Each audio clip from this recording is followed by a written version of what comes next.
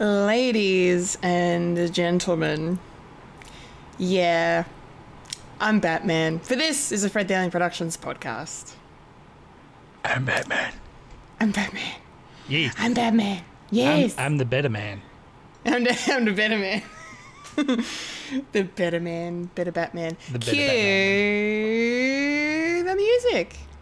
I don't know what we're yelling about! We came, we saw, we kicked its ass. Wait a minute. Wait a minute, Doc. Are you telling me you built a time machine? Kind of a DeLorean? The way I see it, if you're gonna build a time machine into a car, why not do it some style? Who is this? What's your operating number? Boring conversation anyway. Whoa, we're gonna have company! Loud noises! Yes. Hello, everyone. Hello. Hello. I'm Kendall Richardson. And I'm not delayed, Michael Lister. For the people watching, Kendall's a little bit delayed, but we will push on. We will push on and persevere, because you, of course, are now experiencing a podcast called Fred. Yes, experiencing it through the medium of 2 people, not 3. We miss you, Fulia. Yeah, no Fulia this week, but that doesn't mean she's not in the show. And in the description, and which in I the need description, to edit. I know. That's okay. She's practically here. She has left us her thoughts on almost every single thing on the docket for today, so I'm very happy to see it and can't wait to get to her thoughts as well as ours on everything going on. So, yeah, I suppose we'll just dive right in, shall we? Yes, we shall. We shall. All right, weekly watchings. Fulia kicks it off with a couple of massive paragraphs, which I will read out. She goes, I may not be here live, but I did want to share my watchings for this past week. Didn't really watch much, to be honest, but that's not a bad thing. Marvel Studios assembled The Making of Wakanda Forever is now up on Disney Plus, and I watched it.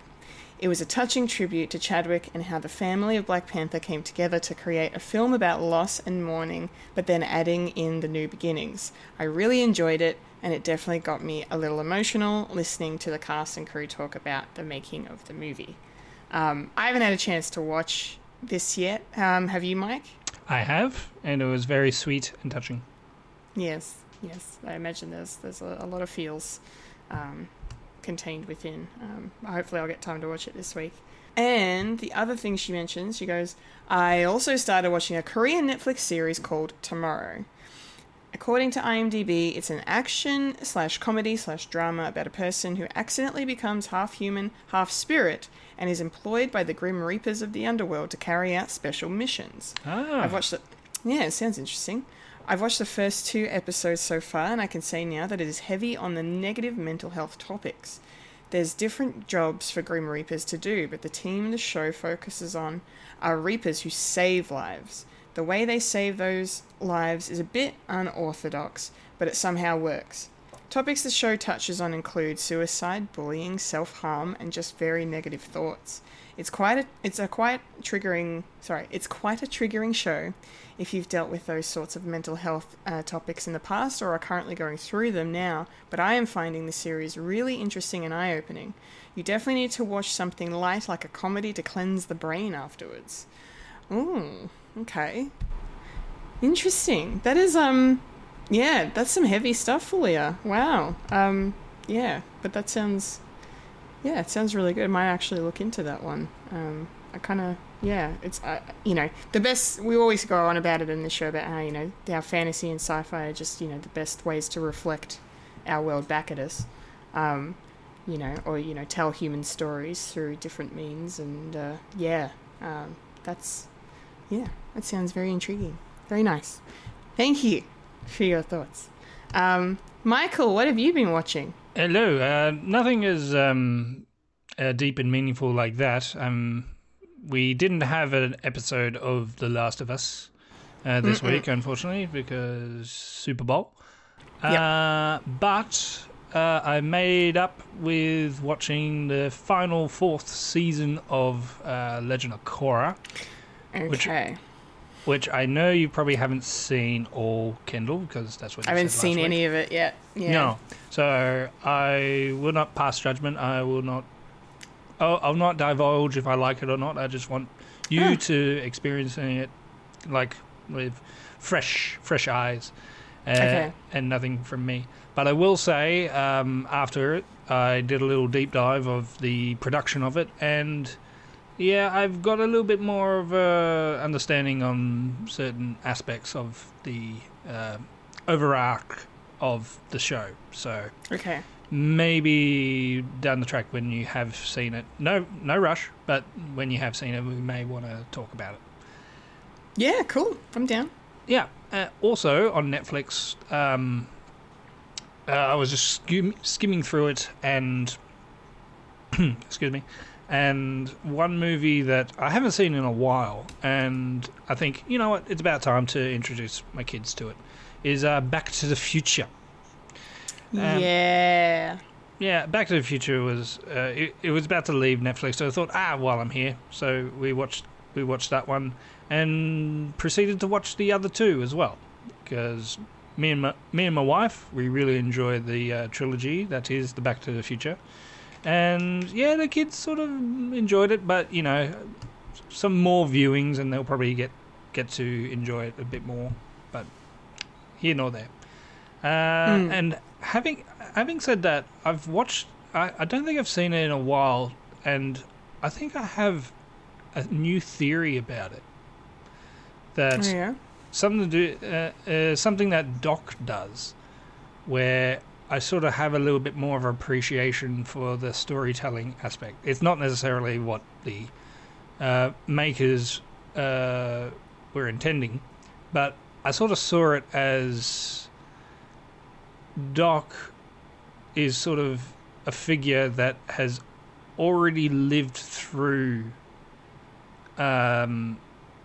Marty going back in time and meeting him for the first time. Mm-hmm. And I see it as a time loop. I don't know why, but him meeting Marty for the first time was when Marty went back in time.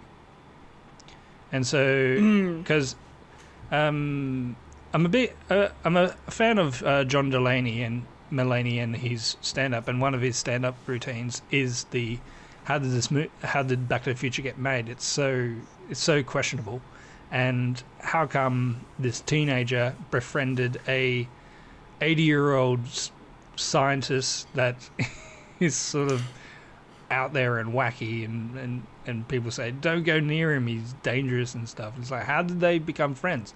And I think I found the answer. It was Ori Prodane.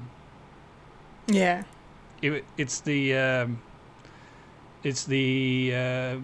boot leather theory, where it's already happened and is happening at the same time, and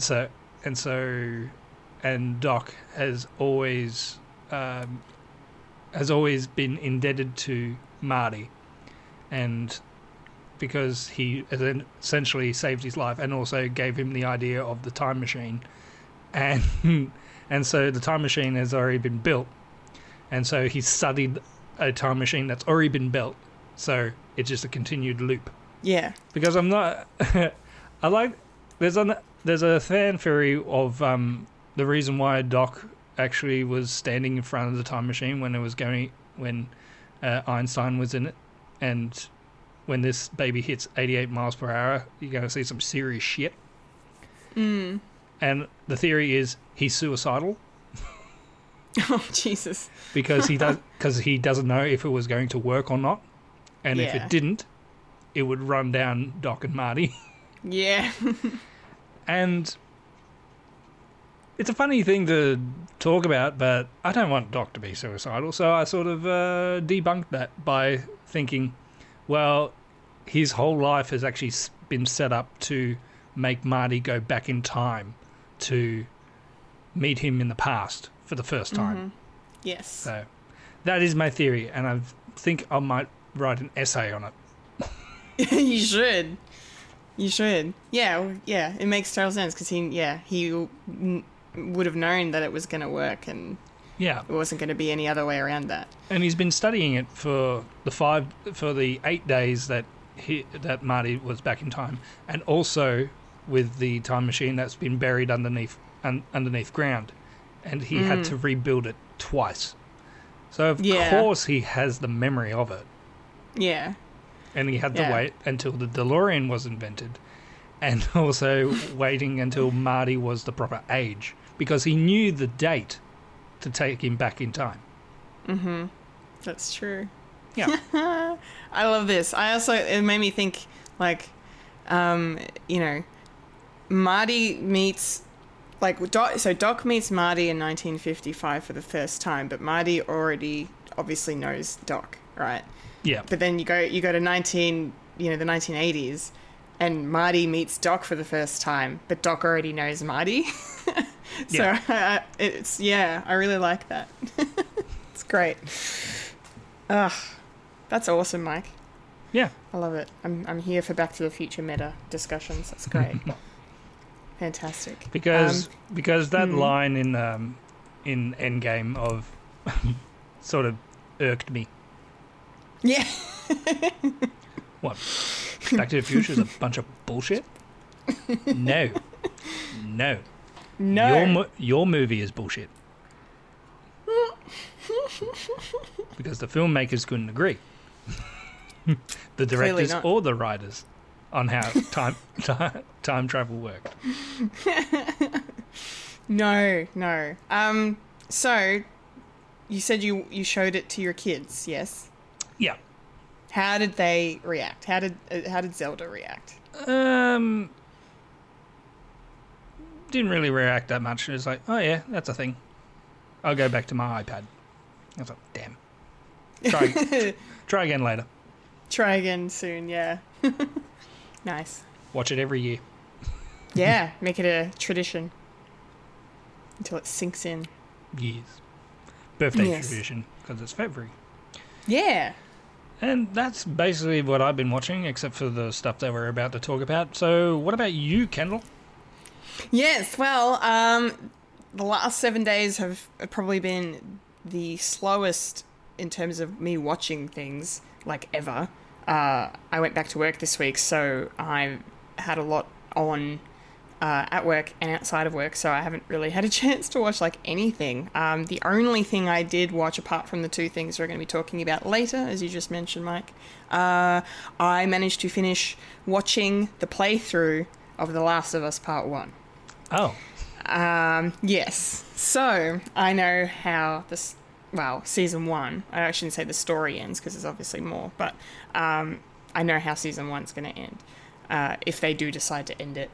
I mean, they've been pretty clear and said that it's going to be... Season 1's going to be the first game, but there's definitely things they could do, I suppose, but the way the finale played out in the game was...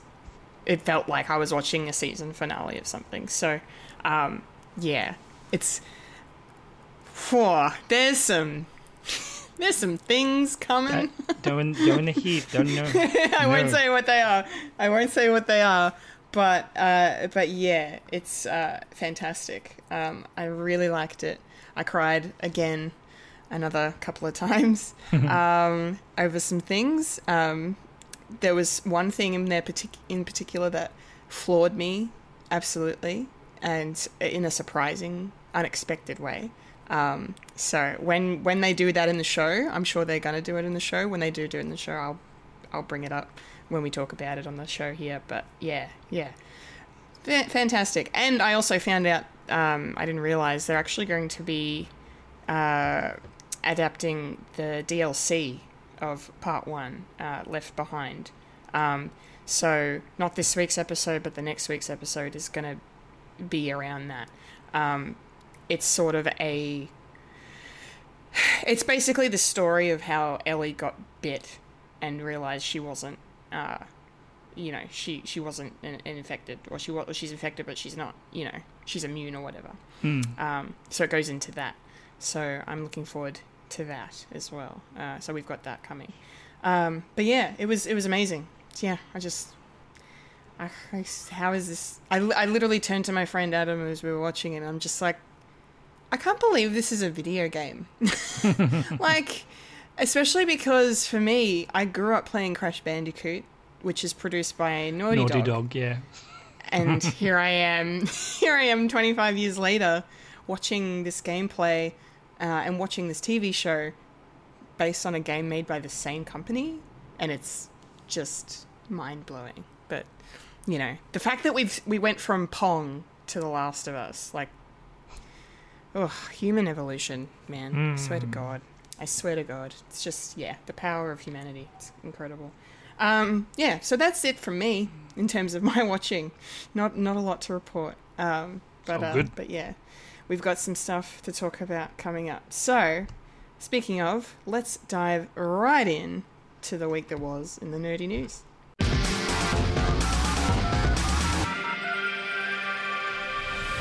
This is the news in Nerdy News. The nerds that talk about the nerdy news. That is us who talk about the news that is nerdy.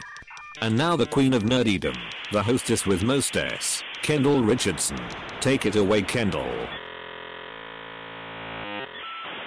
Alright, so we got some Marvel news to start. Marvelous.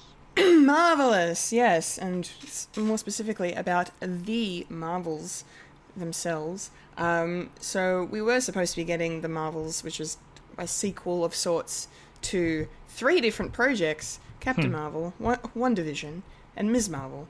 And it's supposed to be coming out on the 28th of July, but it has been delayed. Disney will now be releasing the Marvels in cinemas on the 10th of November.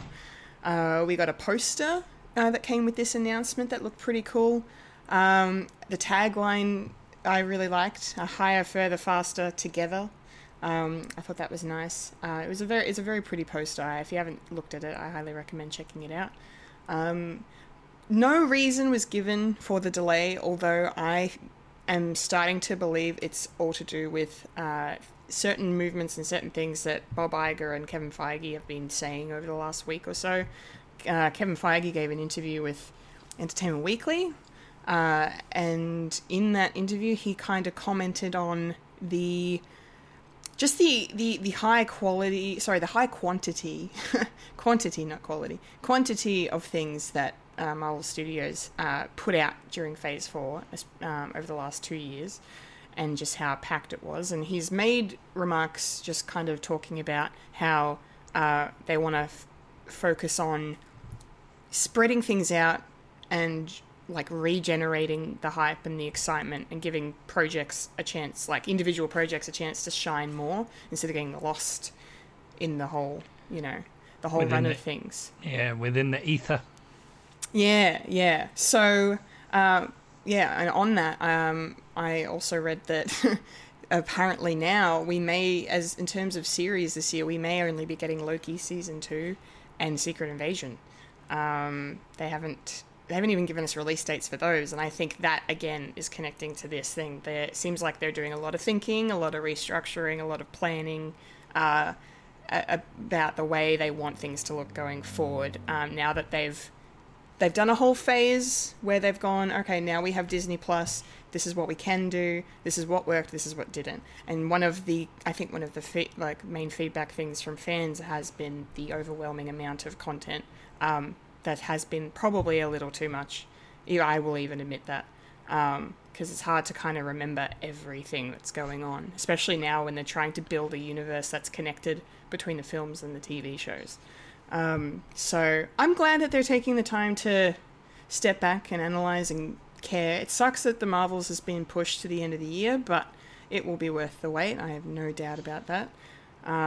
I just, really want a release date for Secret Invasion, because that's supposed to be starting soon, and we haven't gotten a second trailer. We don't have a release date, I think that's definitely related to this. So, yeah, lots of Marvel-ness happening just out of this one little release date change.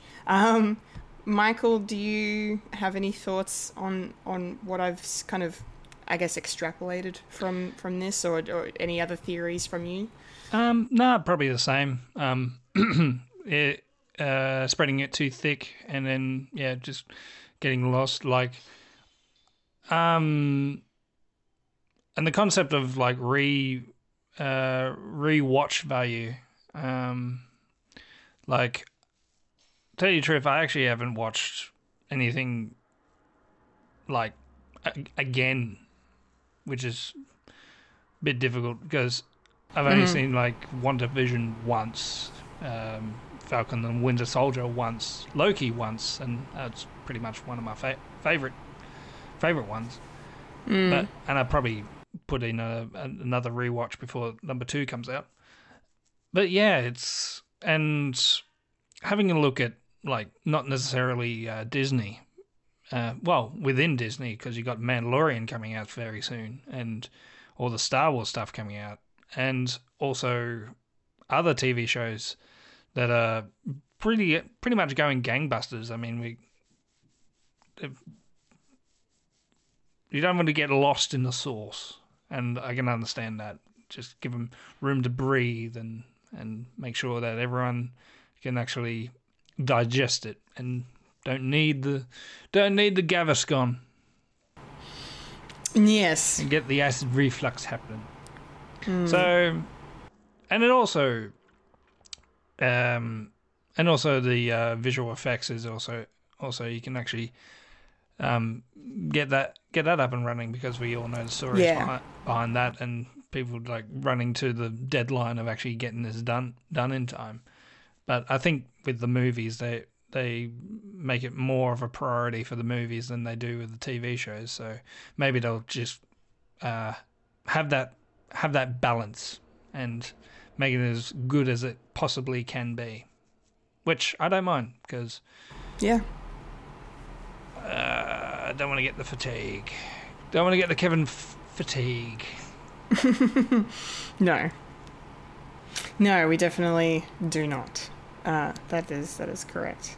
Cool. All right. Well, crossing the pond now to DC for a quick little thing. On Valentine's Day, we were gifted with the first glimpse of Lady Gaga in Joker Folie à Deux. It's a close-up shot of her with Joaquin Phoenix's Joker, Arthur Fleck. Absolutely no context. No context whatsoever. We have no idea what's going on in this picture, although their faces are quite close together, so that some kind of revelation or intimate moment is occurring. And Gaga's hair looks, it's pulled back, but it's like a little disheveled in parts, so it's just, it's got me wondering what's going on. We still don't have confirmation that she's Harley Quinn, but I feel like that's a foregone conclusion now anyway. But they're not going to come out and say it until the last possible moment, it seems. Best worst kept secret. Yeah, pretty much. Yeah. It's obvious. It's got to be her. So I can't wait for that. But yeah, it was nice to have a little thing just to get excited over for a second. But it doesn't really give away anything at all. But I don't know. We'll see. They're filming. I don't know if they've finished filming yet. I think they might still be filming, so there'll probably be more things to come. Obviously, we'll get a trailer at some point later this year, probably. Because I don't think this isn't coming out until towards the end of next year, if memory serves. October 2024, I think it was. A whole 5 years after the first one. So, it was nice, brief, quick, little. I'll take it. Crumbs, I'll take them. Mike, do you have any thoughts on this first image of Gaga in Joker 2? Yeah, it definitely looks pretty good. Just when the first movie, like when the concept stuff coming out of like just Joaquin, just with him with his unkept hair and all that, and so you can definitely see like they're going for an aesthetic, and this is no exception.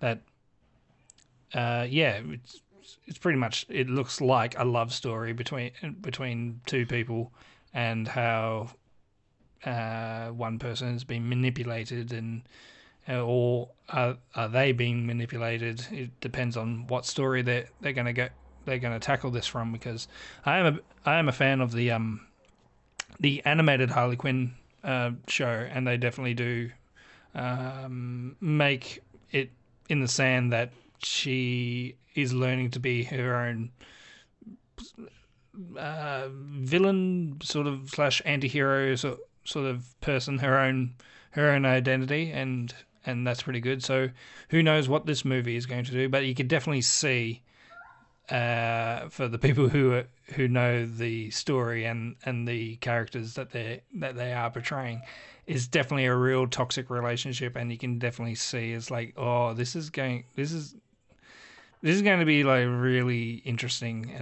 and how they portray their sort of love in quotation marks. And also it's going to be a musical, so it's got that on top of it. And yeah, it's when the first one came out, people were sort of umming and ahhing. It's like, do we really need this?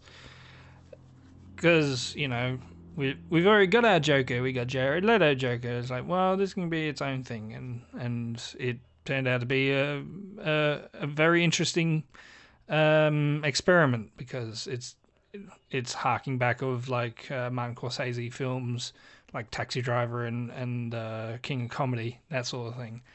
And what's this one going to be? Is it going to be a Martin Scorsese film but with a musical aspect? So Bye Bye Birdie or we don't know. But and this is just coming from one photo, and how the photo just says a lot without saying, well, anything. And I'm for it, really. It looks really interesting. Yeah, it really does. I mean, I don't think this movie needs to exist just anyway, because the first, like, I know you just said, like, yeah, people were like saying the same thing about the first Joker before it came out, which is, again, a fair criticism. But then that movie turned out so fucking good, and it doesn't, I don't think that movie needs a sequel at all. But I'm going to go into this one with an open mind and enjoy it, I'm sure. And I'll be very grateful for it by the time I walk out of the cinema, I can imagine, especially because I'm such a big fan of Lady Gaga as well. But yeah, I would have totally been okay if this movie never got made. Just because the first one was near perfect for me, like, in terms of how I felt about it and the way it was executed. So I don't think there's anything to add or improve upon with it. But it looks like they have quite the story that they're going to share with us. So I am looking forward to it. Yes. All right. Moving on into our next item. We've got some, let's see, with DreamWorks related news, animated related news. We are going to be getting a live action How to Train Your Dragon movie. They've even gone so far as to give it a release date. It's coming out in 2025 on the 14th of March. And the cool thing is, and this is similar to The Last of Us in terms of the people involved with it, the fact that they've got Dean DeBlois, who worked on the original trilogy, the animated trilogy, he's coming back to write, produce, and direct this. So that gives me some hope. But again, we don't need this.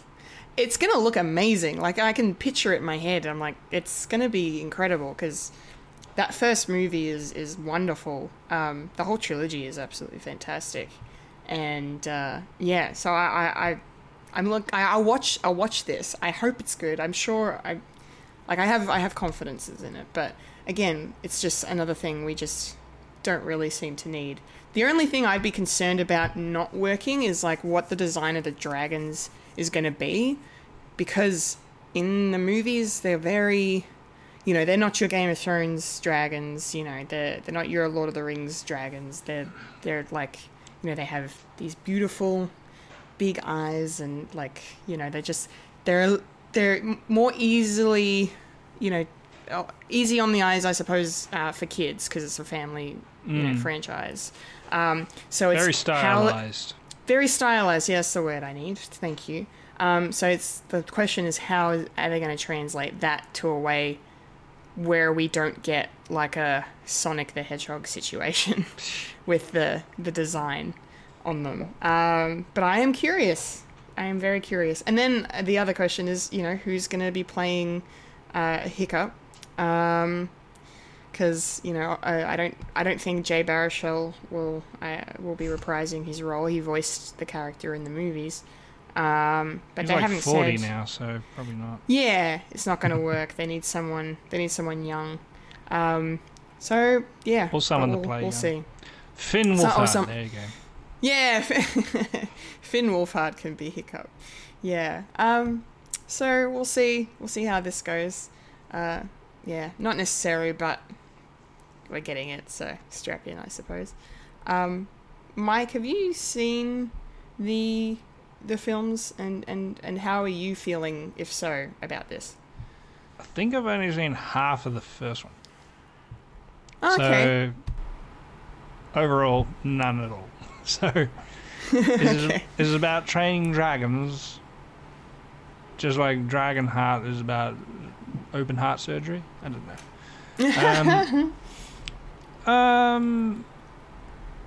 Getting original people to do a retelling or an adaptation of their own work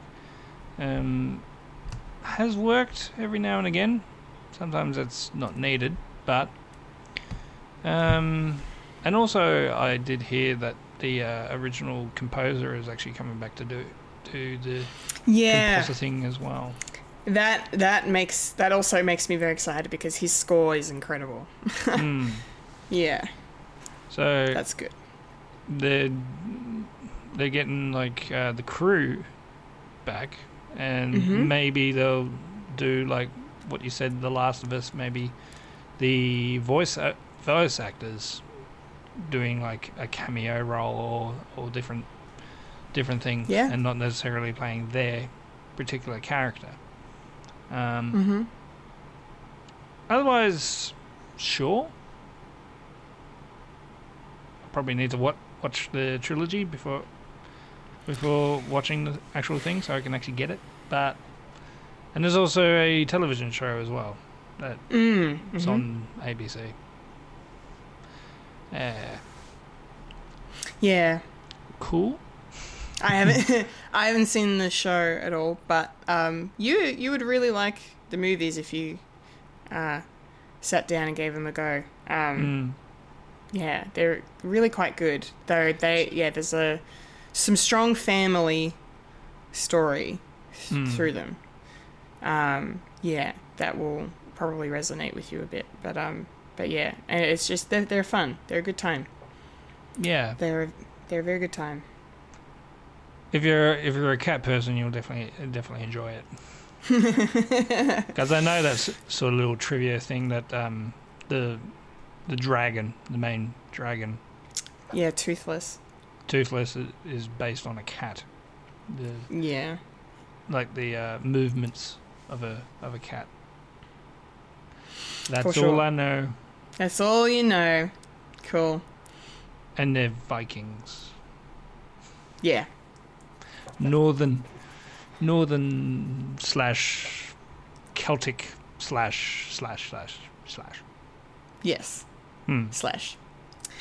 Very good. Slash. Cool. All right. Well, for our last item in the news, speaking of Dean DeBlois, we have some news regarding the 2002, that was the original one, Lilo and Stitch, if I can speak correctly, Lilo and Stitch. No, I like it, Lilo and Stitch. Lilo and Stitch. Forgive me, Folia. My God, she's probably screaming at me through... She's watching. Oh, she's watching. Oh, God. She's always watching. Oh, we've gone down one viewer. It's probably her. Yep, she cracked it because I mispronounced it. Anyway, we have an update in regards to the Lilo and Stitch live-action movie that I forgot was announced. Apparently, Disney confirmed it was in the works 5 years ago, and they were supposed to start filming 2020, but looks like it went by the wayside. We have our first bit of casting announced, and that is that Zach Galifianakis is going to be a part of the cast for this film. Now, again, we know nothing more than that. That's all they've said. We don't know who he's playing. I still haven't seen Lilo and Stitch. Sorry, Fulia. Yeah, I still haven't watched it. So I can't even comment on anything really, other than to say I hope that Zach is not doing the voice of Lilo. But who knows? Or maybe Stitch. Who knows? Yeah, or sorry, I meant Stitch. Sorry. God, sorry, Fulia. No. It's funny if Zach is playing a little 8-year-old girl.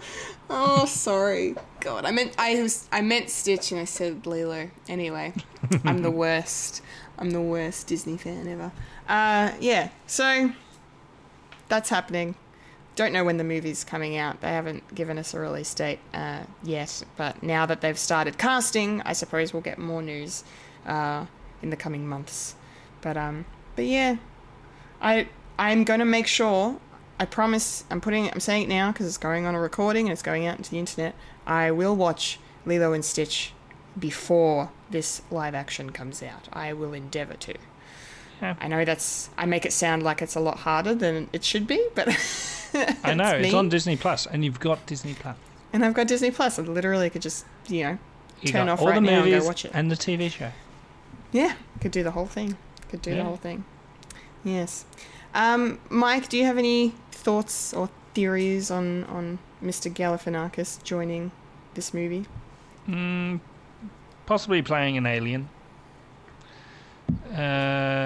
Could be anyone. Yep.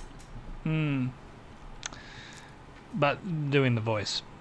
So yeah, it's going to be a very interesting live action, and hopefully they'll do more puppetry than CGI, because it sort of calls for it.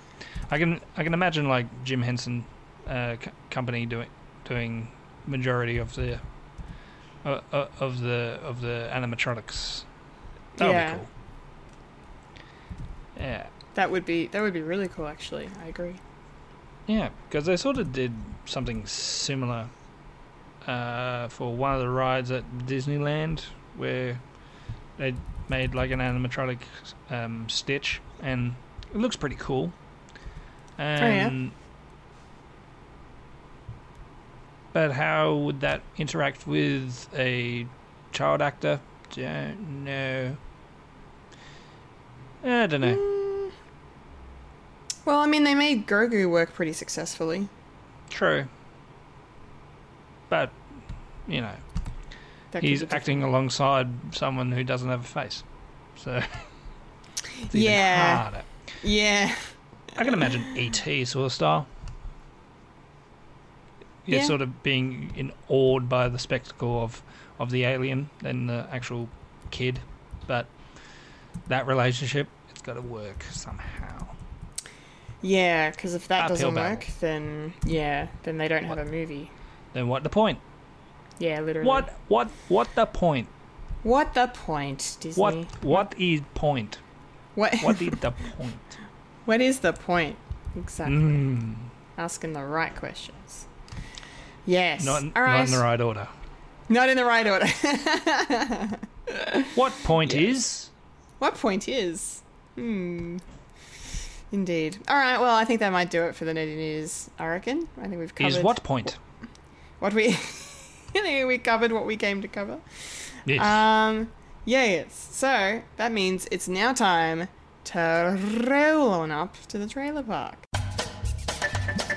Rolling up to the trailer park where we all park all the trailers. Yeah. Yes. Okay.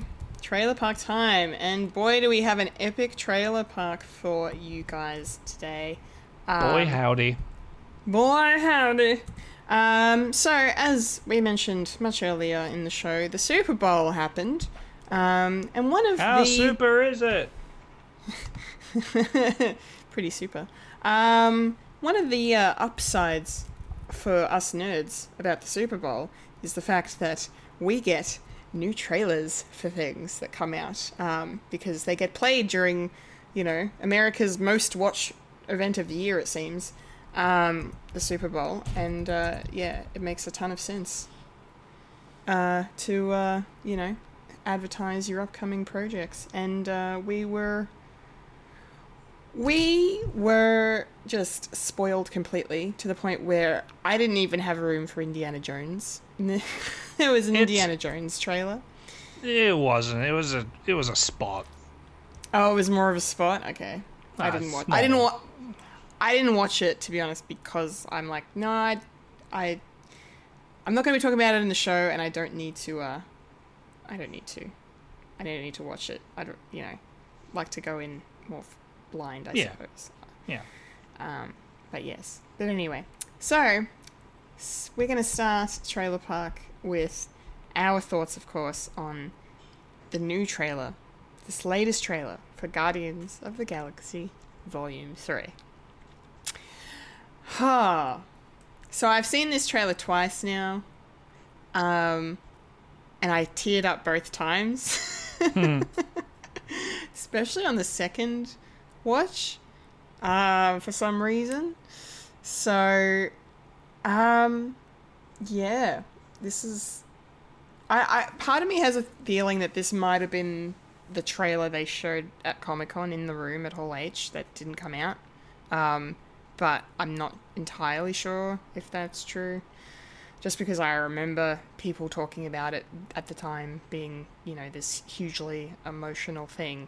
And, it's super affecting. It shows us a little bit more of what maybe the story is. I mean, we get, obviously, a bit more Gamora in this trailer, and some funny moments with her and Nebula that kind of bookend this trailer. But then in the middle of it, you've got all of this stuff with, kind of sort of introducing the High Evolutionary as the villain, the antagonist of the piece. Adam Warlock only appears in this trailer for a brief couple of moments. So I have this kind of theory for some reason that he might come good at the end. I don't know. He seems to be, I don't know, the way the trailer's making it look like, at least, is that he's working for the High Evolutionary, not Aisha. That's the vibe I got. Also, the High Evolutionary created Rocket, or at least enhanced him to to become the being that he is. So that shit made me cry as well. And then just a lot of the action set pieces were great in this trailer too. It visually looked amazing, but it was just so many of these emotional moments that you're seeing, these quotes about, what that line Rocket said in the first trailer and now in this one about, into the forever and beautiful sky and all this, and the music. It was the music though. And I know these movies have, obviously we know that the music has played a key role in the promotion of the films and in the films themselves. And this trailer had this song, Since You've Been Gone, by Rainbow. And it was this orchestral mix of it. And the way they used that set over, the action scenes, set over these moments of sheer grief and agony you can see on some of the characters' faces, like Peter Quill, like Mantis, like Drax. There's even a quick shot of him tearing up at one point.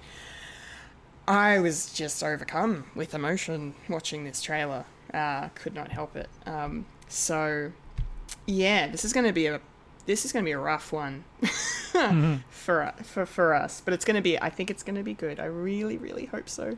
I'm trying not to get my expectations too high based on what I watched a few days ago. But, yeah, we'll see how it goes. Before I throw to you, Mike, I'll just quickly read Fulia's thoughts. She says, Gamora dies a second time, calling it now. Yeah, maybe. And why is Nebula carrying Peter as if he's dead? Or maybe he's just knocked out. Either way, it doesn't look good for Star-Lord. Yeah, you're not wrong. Passed out because he was in the pub. He was in the pub. He had too much to drink. We had that shot in the first trailer as well of them that slow motion walking with her carrying him. I doubt they would be putting a shot of him in the trailer if that's him dead. But it is Marvel, and they have known to misdirect before, and it would be so ballsy for them to actually do that in a trailer and have no one, some people obviously Fulia, thinking like their brain's going that way, but yeah, it'd be insane if that's actually what that is. I don't think it is, but wow. Yeah, something's going to happen to Star-Lord. Something's going to happen they're all going to fucking die. It's just going to be Groot at the end. And yeah, we're just going to Groot and Rocket, because they're the easiest ones to bring back. Yeah, fair enough. Yeah. Well, thank you, Fulia. Mike, I'm so keen for your thoughts on this. What did you make of this trailer? I think the previous one was a bit more emotional take than this one. This one definitely had a lot more fun and a lot more jokey jokes, and something that seems like it's going to be needed within this volume of number 3. And yeah, it's sort of more piecing together of what the story is going to be, like something to do with creation, like definitely with at the ending of the second one where the Adam Warlock sort of Easter egg at the end, and how finding something that's perfect, like creating something like the perfect being, and I'm very looking forward to this, and it's going to be very upsetting because it's the end of James Gunn in the near future. Yeah, I'm sure he's probably going to come back, but probably not within a couple of years. But it's definitely going to be an ending of these ragtag of assholes. Yeah. And out of all the Marvel stuff, Guardians was definitely one of my favorites, and did not expect that to be, because I only watch Marvels just because of this podcast that I do. Really, it's obligated for me to watch everything from Marvel, but I do get bits and pieces of enjoyment. But my all-time favorite is definitely Guardians, and how they sort of became more and more like an emotional attachment that I have, especially with the storytelling of definitely with family, and what is your family, and who do you consider to be family. And it looks like they're still going down the same route of creation, so it would be like the first movie was about his Star-Lord, Peter Quill's relationship with his mother, and how he's dealing with the grief of her death.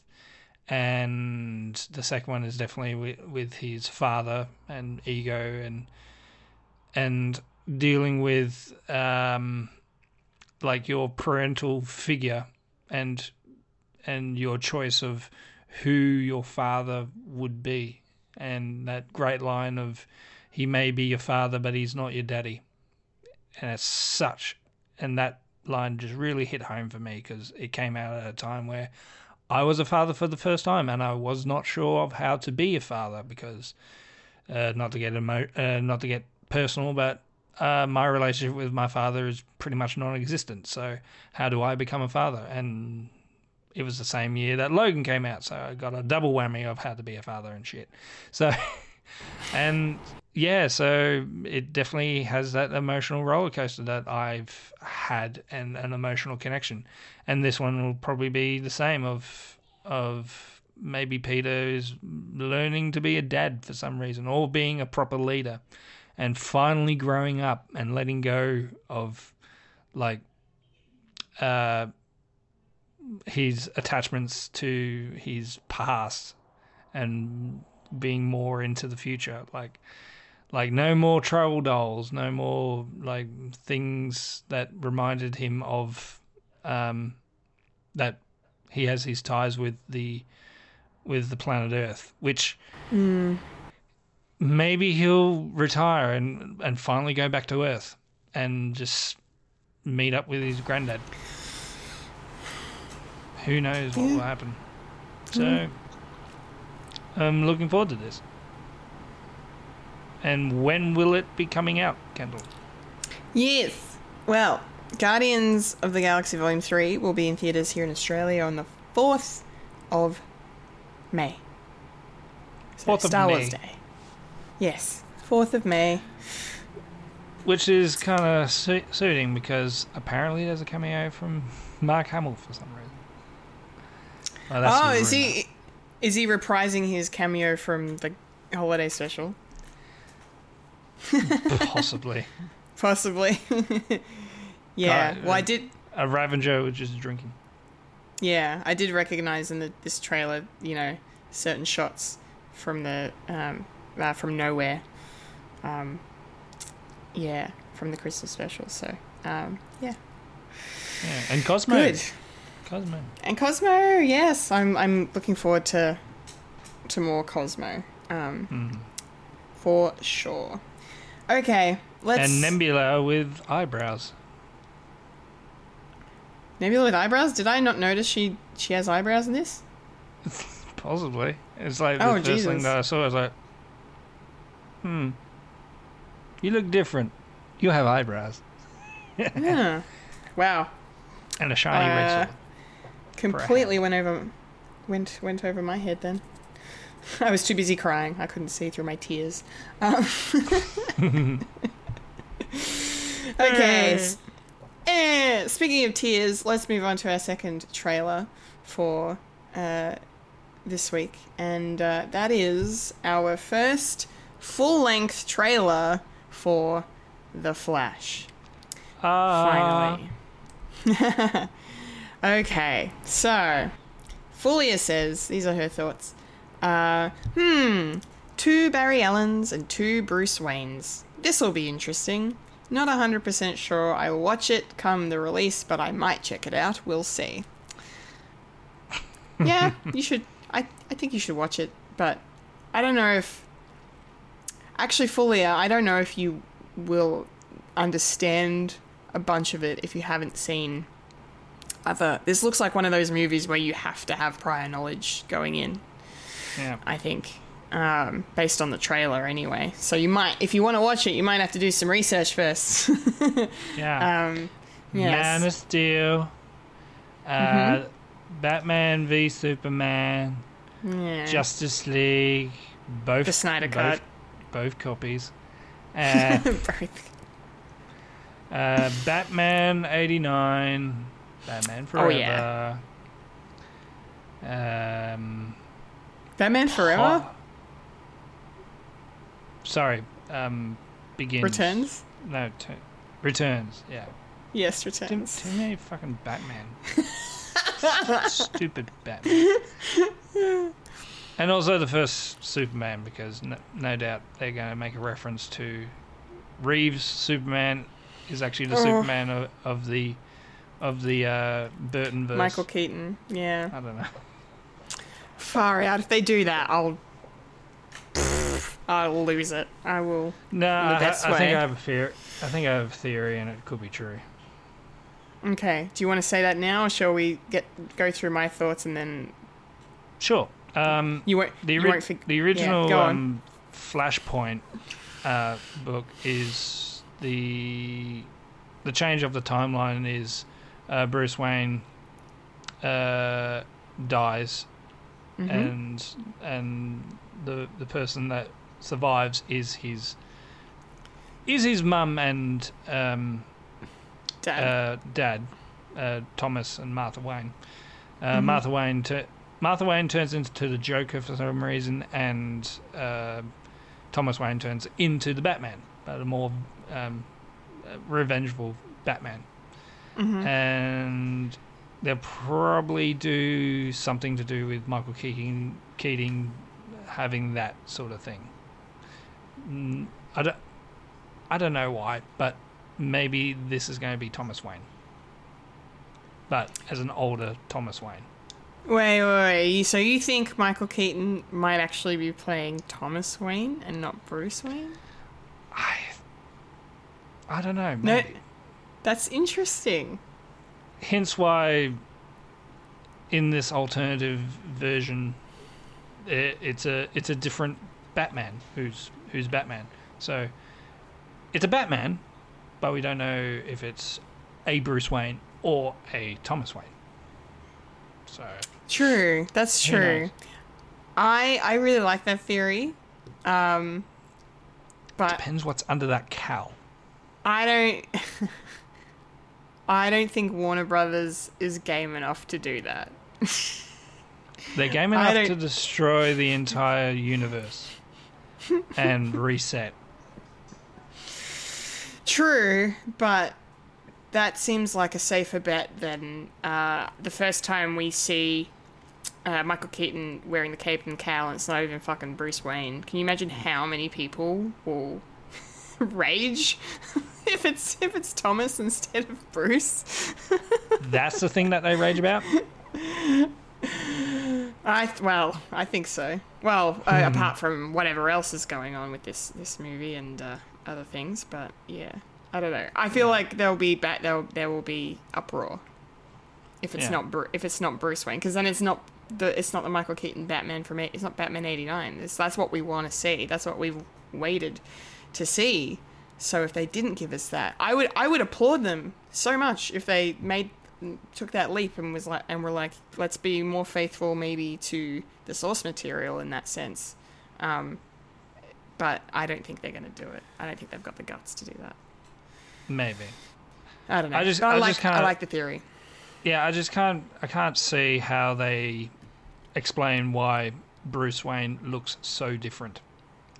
Like I don't think Ben Affleck turns into Michael Keaton in 30 years. I don't know. Yeah, no, I don't. Well, see, that's again. I don't even think Michael Keaton Batman in this is just older Ben Affleck. I don't think that's the case at all. I think it's like a Loki Sylvie situation where they're the same individual, but they look completely different. That's where my head is. They do mention dimensions, so it could be a different dimension. And not necessarily true. A different timeline. Yeah, that is a very good point. But somehow Zod's in it. That's great. Well, yeah.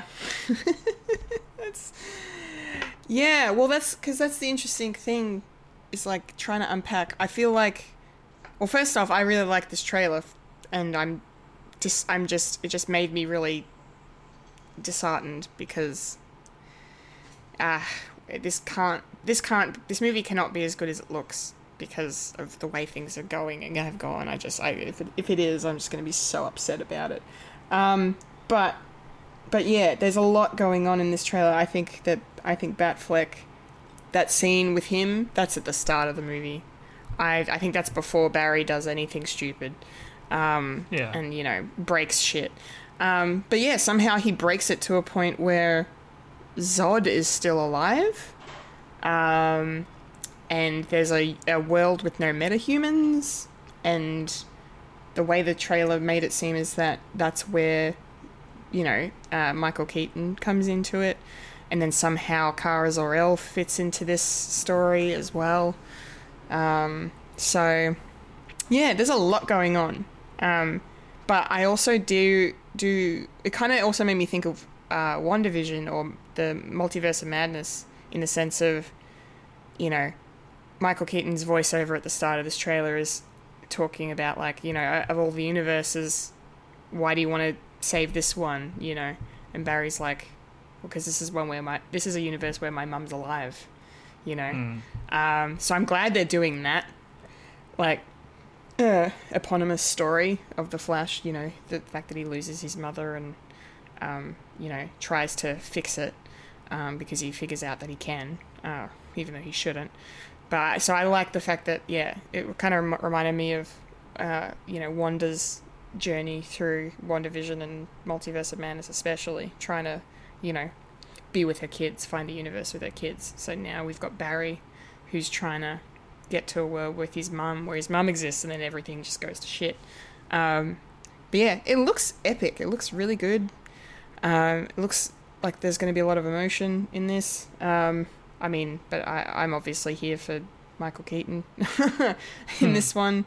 The fact that they played the Danny Elfman score in this trailer was that moment where he just goes, "Yeah, I'm Batman," and then the score really kicks in as he's, like, you know, flying and doing whatever, and I just fucking lost it. I was like, this is incredible. I can't believe we're watching this in the year of our Lord 2023. Like, what the hell? Never would have thought this would happen. Where 89 Batman can actually fight. Yeah, that's the other interesting thing, is that on the rewatch of this trailer, I kind of jerried a bit more that this scene where we see Kara, you know, flying around beating people up, like, you know, he's there as well in the middle of all this action. So in daylight. What the hell? In daylight, I know, that was weird, wasn't it? Like, yeah, and the Bat planes here, and we have not one Barry Allen, but we have two Barry Allens, as Fulia mentioned as well. So that's also interesting. And we knew that was happening because that was from the first footage we got last year, was showing the two. Yeah, I hope that wherever Ezra Miller is, I hope they are.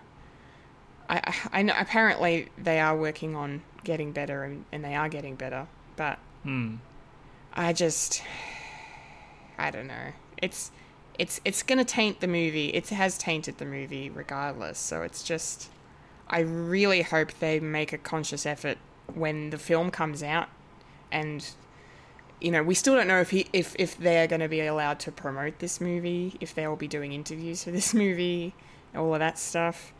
I imagine so, that'll happen, but it's going to be interesting. So, yeah, I don't know. It's Hollywood. They'll probably forgive them for everything, you know, especially because it's Hollyweird. Hollyweird, yeah. But anyway, it was a great trailer. And I really hope the movie is incredible. I hope it doesn't ruin Batman 89 in any sense. Not that it will, but yeah, I don't know. We'll see. Cautiously optimistic about certain things. Michael, your overall thoughts, your theories. What did you take away from this? How dare this trailer be so good? I know. Yeah, it just gave me a lot of questions. It's like, is it an alternative universe, or is it a different timeline? Because you get the two Barrys. So in this universe timeline, there's another Barry Allen. So he can't really stay in this universe because you can't have two Barrys. And I like I do like the subtle hints that the other Barry is a younger Barry, but he's dressed all in yellow, and we know what that means, don't we? Yeah. Yeah. Secretly the bad guy, maybe, I don't know. But calling it here first, Reverse Flash, confirmed. And and in this universe, there's no Superman. So therefore, Zod has no person no one to up stop against him. So yeah, And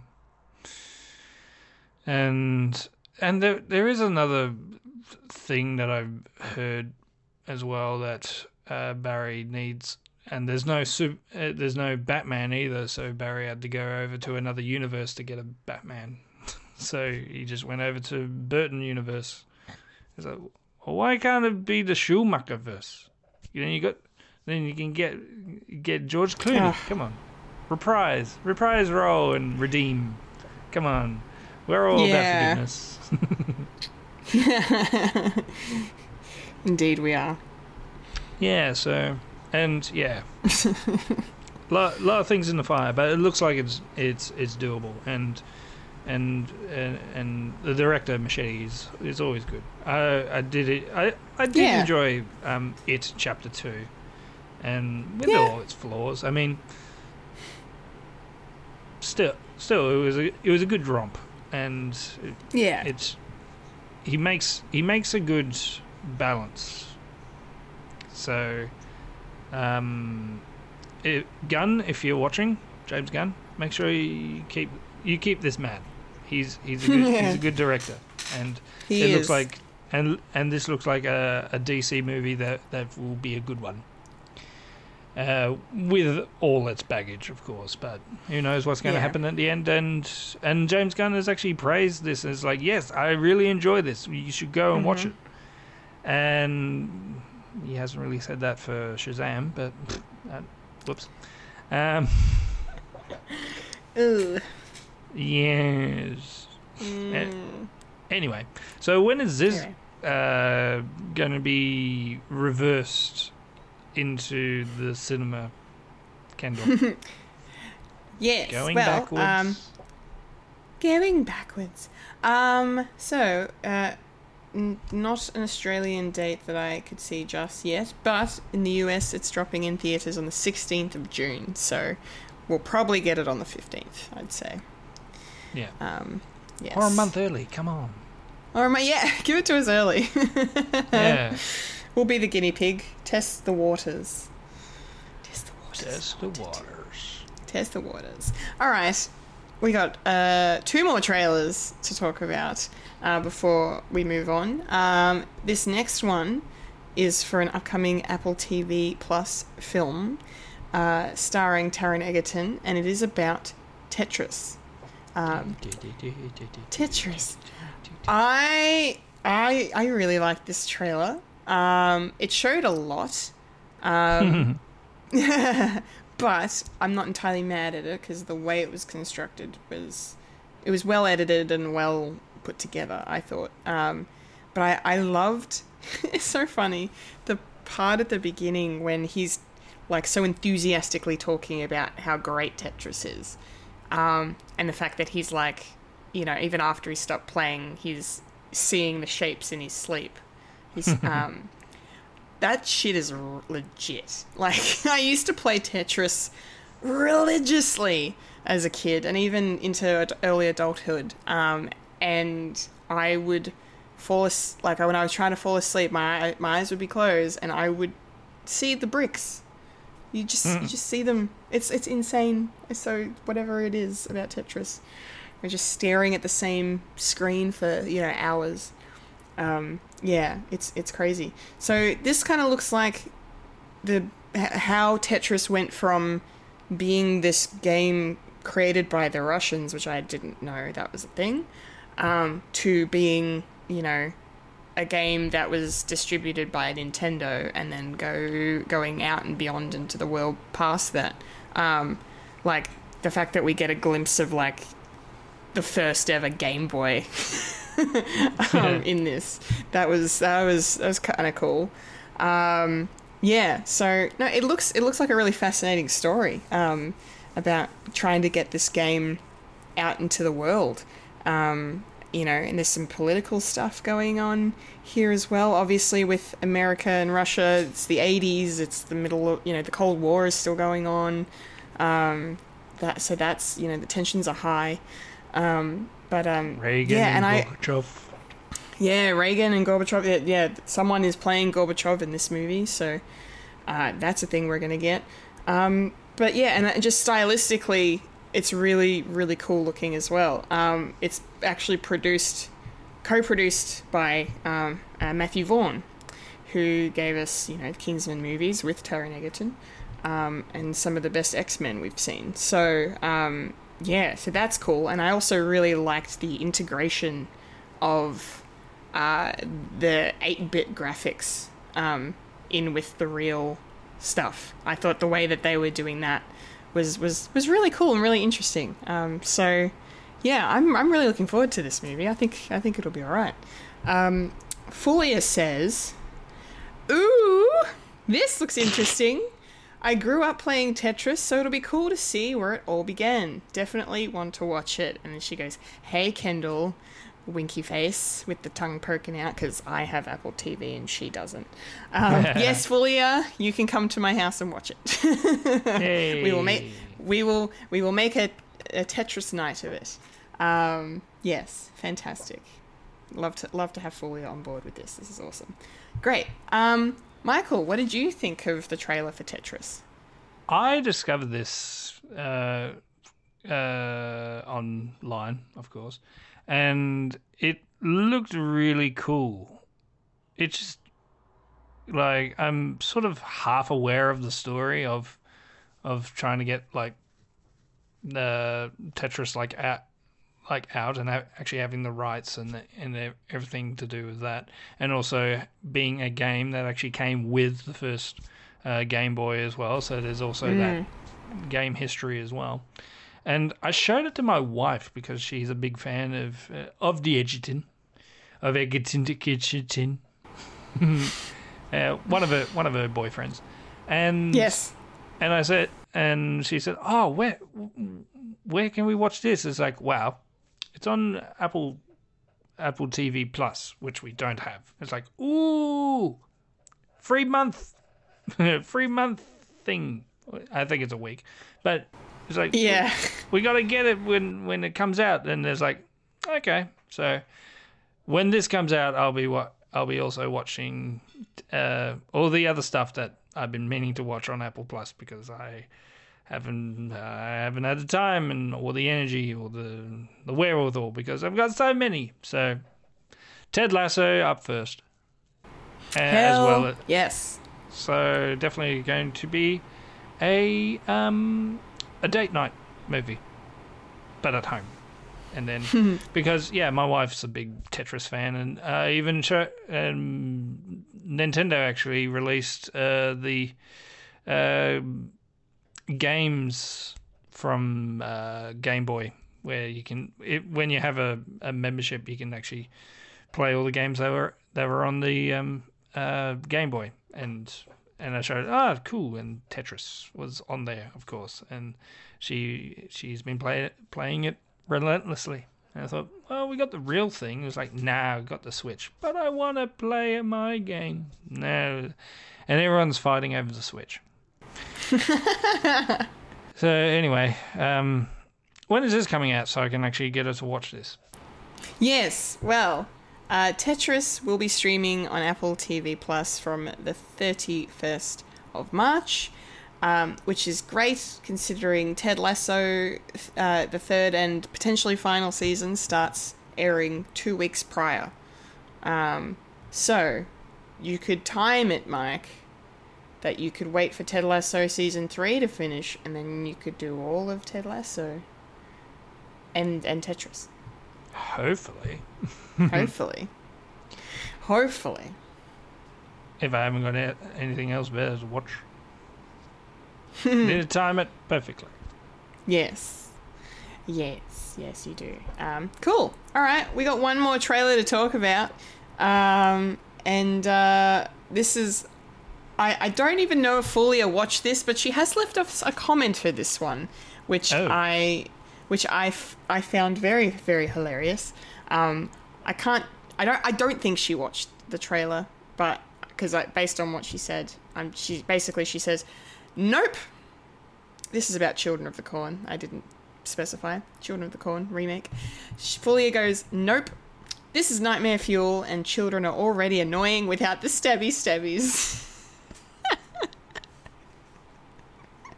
What are you saying about my children?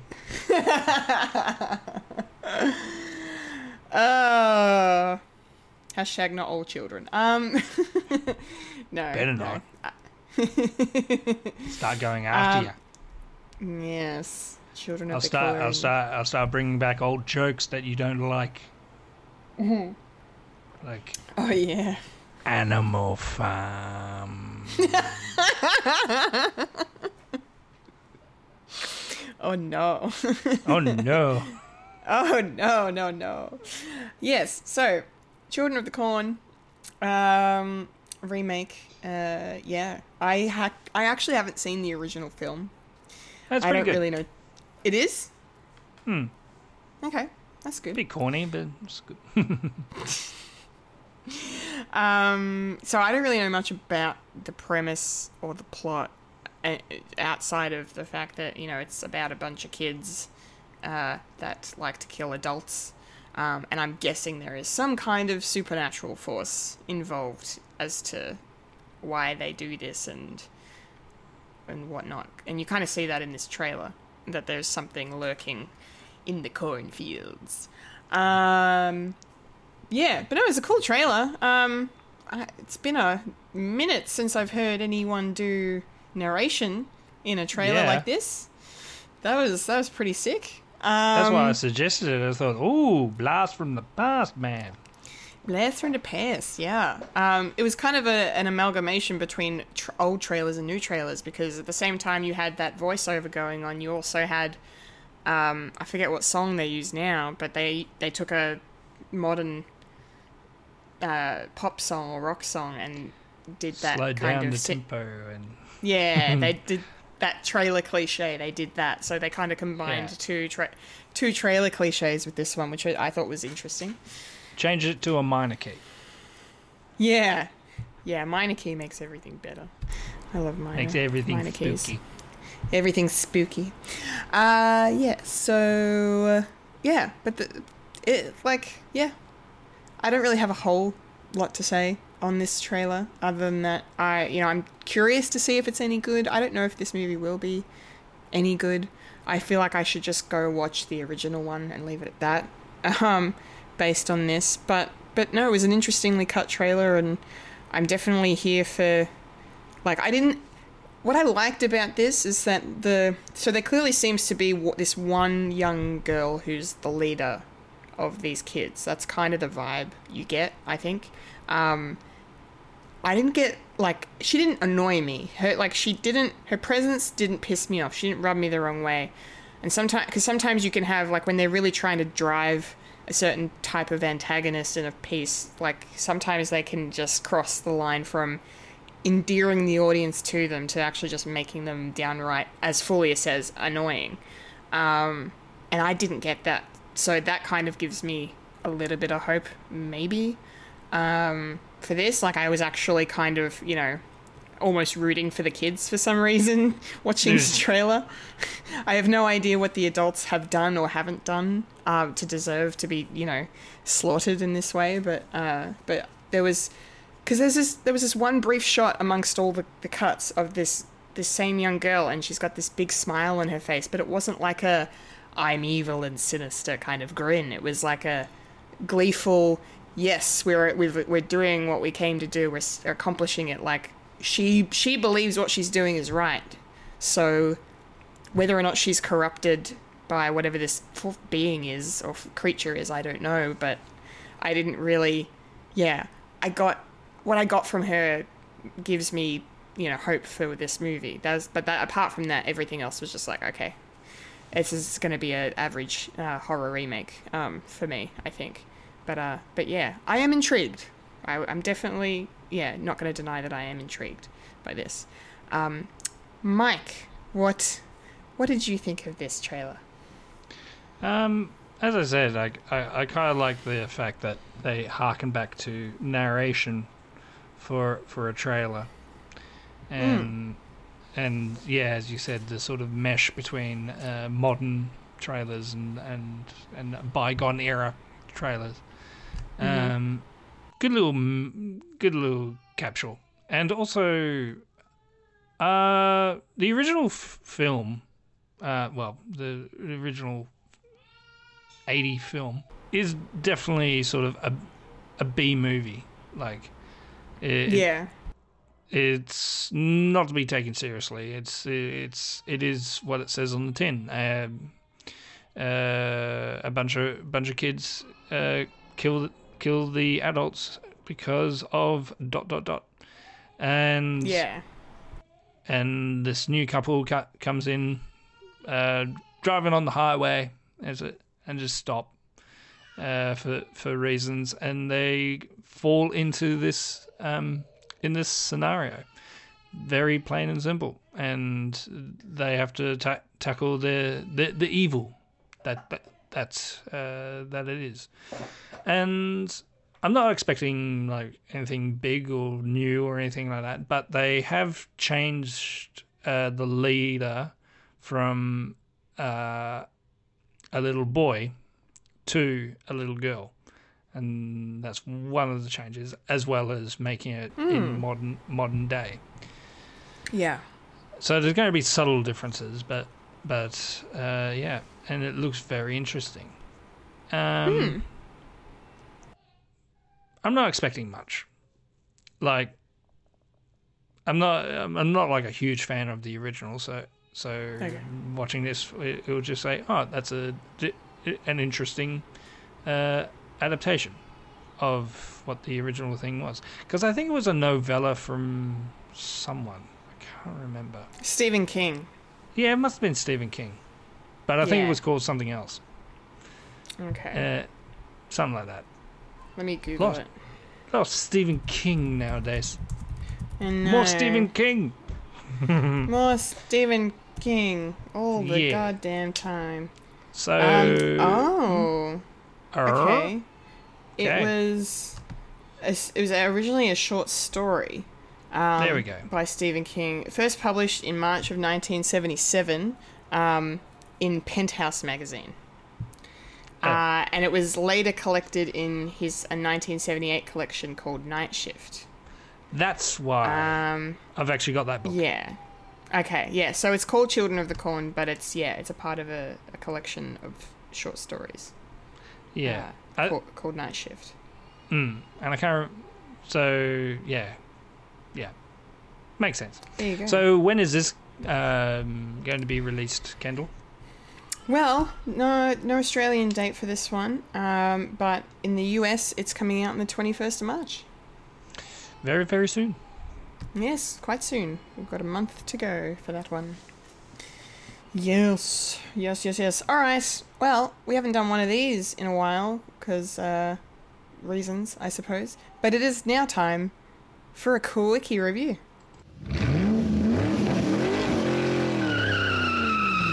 Quickie review. So, of course, on this podcast, we like to talk about Marvel, don't we? A lot. Just a lot. Just a lot of Marvel. And, of course, this week is no exception because Ant-Man and the Wasp: Quantumania dropped in theatres. And both Mike and I have had the chance to watch it. So has Fulia. She's given us her spoiler-free thoughts, which we will do. There will not be spoilers because the movie only just came out. So we may not do a spoiler chat down the line. But for our spoiler-free thoughts, here we go. Fulia says, I don't know what to say. It was a good film, but the story wasn't very coherent. Also, this was CGI the movie. Yeah.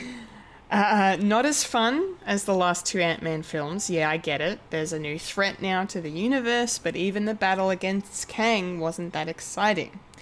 This is a leave your brain at the door popcorn movie. Oh, how dare you? Like I said, it was fine, but didn't really meet the hype that I was expecting. Cool, thank you, Fulia. Well said. I need to see this movie again because I was also disappointed. I was very disappointed in this. Yeah, me, right? I am like, I am the MCU's hype woman. And I can't even get behind this. It's just, look, the good things about this movie, look, I enjoyed it for what it was. There are a lot of fun moments. There are a lot of cool moments. Visually, CGI that will age poorly aside, it's visually really nice to look at. And that's fine. Kang was excellent. Jonathan Majors crushed it. I mean, that's a given at this point. He is just a phenomenal performer. But even then, I actually preferred He Who Remains. I preferred the way Loki did Kang than in this movie, which is interesting. But I feel that way. I don't know if that's my bias coming through or what. But again, I think I just need to see the movie another time to really, But I did like how they connected him into the MCU, this variant of Kang that we have in this movie. And I liked the red blob guy. I don't remember his name, but he was hilarious. And the fact that William Jackson Harper was in this movie, Chidi from The Good Place. I didn't even know he was in this, and when he showed up, I was like, hell yeah. That's really cool. He was a nice surprise. But for me, the good stuff kind of stops there. This script, the story, the plot, the dialogue, badly done. There were so many cliches, like really bad cliches that I've seen done better elsewhere. And some of the dialogue just fell flat. A lot of the jokes didn't work. Like, it's not a spoiler. Everyone knows he's in the movie. MODOK's in the movie. And I like that. I believe, Mike, it was your theory about his real identity, that I liked how that turned out to be true. Like, that was really cool. And it was kind of funny how they explained it. But MODOK didn't exactly work for me, to be honest. I actually preferred MODOK in the Patton Oswalt TV show. If I had to pick, I would say I preferred that. And I didn't even love that show. Like, I enjoyed that show, but I didn't love it. So that was another disappointing factor. And just, I don't know. You kind of felt the absence of a lot of the joy from the first two movies. Like, this movie was advertised as being a bit darker and being a bit heavier, and that's fine. It makes sense. As Fulia said, we're dealing with a big villain like Kang. We're setting up for the Kang dynasty. We're setting up for Secret Wars. Like, this is the beginning. This is supposed to be the beginning of what's to come, which is teased very nicely in certain parts. But it just fell flat. And I missed Michael Pena's narration. That gag. The fact they didn't even have that. Like, none of his buddies are in this. That's not a spoiler either. That we already knew that was going to be a thing. Yeah. And I can't really say anything else. Bill Murray was good, I should say. But I can't really say anything else about his character without spoiling things. So, but I enjoyed his time on screen. So I just expected a bit more, and I'm going to have to... It's why I kind of hinted at, when I was talking about the Guardians trailer, that I need to manage my expectations, because the movies have been... they haven't been as good the last year. I keep getting disappointed. Wakanda Forever, the exception to the rule. But yeah, it's I don't know what's going on, but they need new writers or something. I don't know. I honestly don't think Guardians Volume 3 is in any risk of being as mishandled as this movie, but who knows. And then before I throw to you, Mike, I will just say, when I saw the second post-credit scene, I almost wanted to take back everything I said about the movie. Because I lost my effing mind. And I won't say what the second post-credit scene is, but if you know, you know. And you know why I lost my shit. So, yeah, that was fantastic. But anyway. Yes, I'm managing expectations going forward. That's my plan. That's what I've learned. That's my takeaway from Quantumania. Don't get excited for Marvel movies anymore. Oh God. Anyway, I really hope Mike enjoys this movie more than I do. Please tell me, do you agree with Fulia and I, or are you a bit more optimistic about this film and we're being a bit too harsh? What do you think? Well, your opinion is your opinion. True. I think I probably liked it more than you two. Okay, that's good. Like, it definitely felt different. That it didn't feel like an Ant-Man movie. It felt to me like a Marvel special presentation sort of thing, like its own standalone thing, and it's definitely the most sci-fi that I've seen in Marvel, really. Like, all the concepts of it's definitely 20,000 Leagues Under the Sea and Fantastic Voyage and all these different concepts of pretty much the whole movie is within the quantum realm. Yeah. And that it's pretty ballsy to get a modern audience to say, hey, you know about this stuff. We're going to put an entire story within this thing and introduce you to the big bad and everything that comes from there. I kind of like the MODOK sort of take that they were sort of having, because every time he was on screen, I was laughing my ass off because MODOK, the design for MODOK is stupid and bizarre and absolutely nonsensical, and that's what this sort of creatures that you see within the quantum realm are. Like, you got a giant broccoli guy, and you got a red dude that's basically the Babelfish from Hitchhiker's Guide to the Galaxy. Yeah, where and all these different concepts, including one that's it's basically an episode of Rick and Morty where they delve into the causality of different what's the word,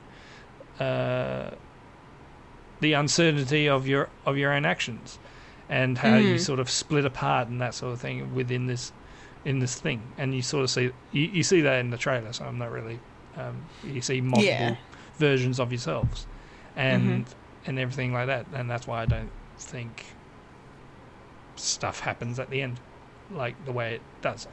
And then just the book, I really enjoyed the bookends of the movie as well, where it sort of started and ended roughly the same way, but with a different tonal key change sort of thing, and I really like that.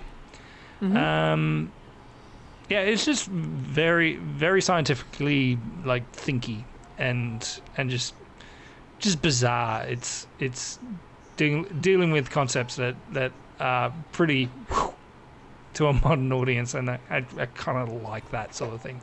In a weird way, I like this more than the second Ant-Man. Oh, which is, interesting. I like the fact that the emotional take for this is the Pym family, and with mum, dad, and daughter sort of having that relationship more expanded, and that sort of has the same with Cassie and with Scott as well, of their relationship and how they tackle like their new relationship now, because we haven't seen them in this new 5 years later on down the track, and I probably got a little bit more out of it than most, and Jonathan Majors is fucking badass.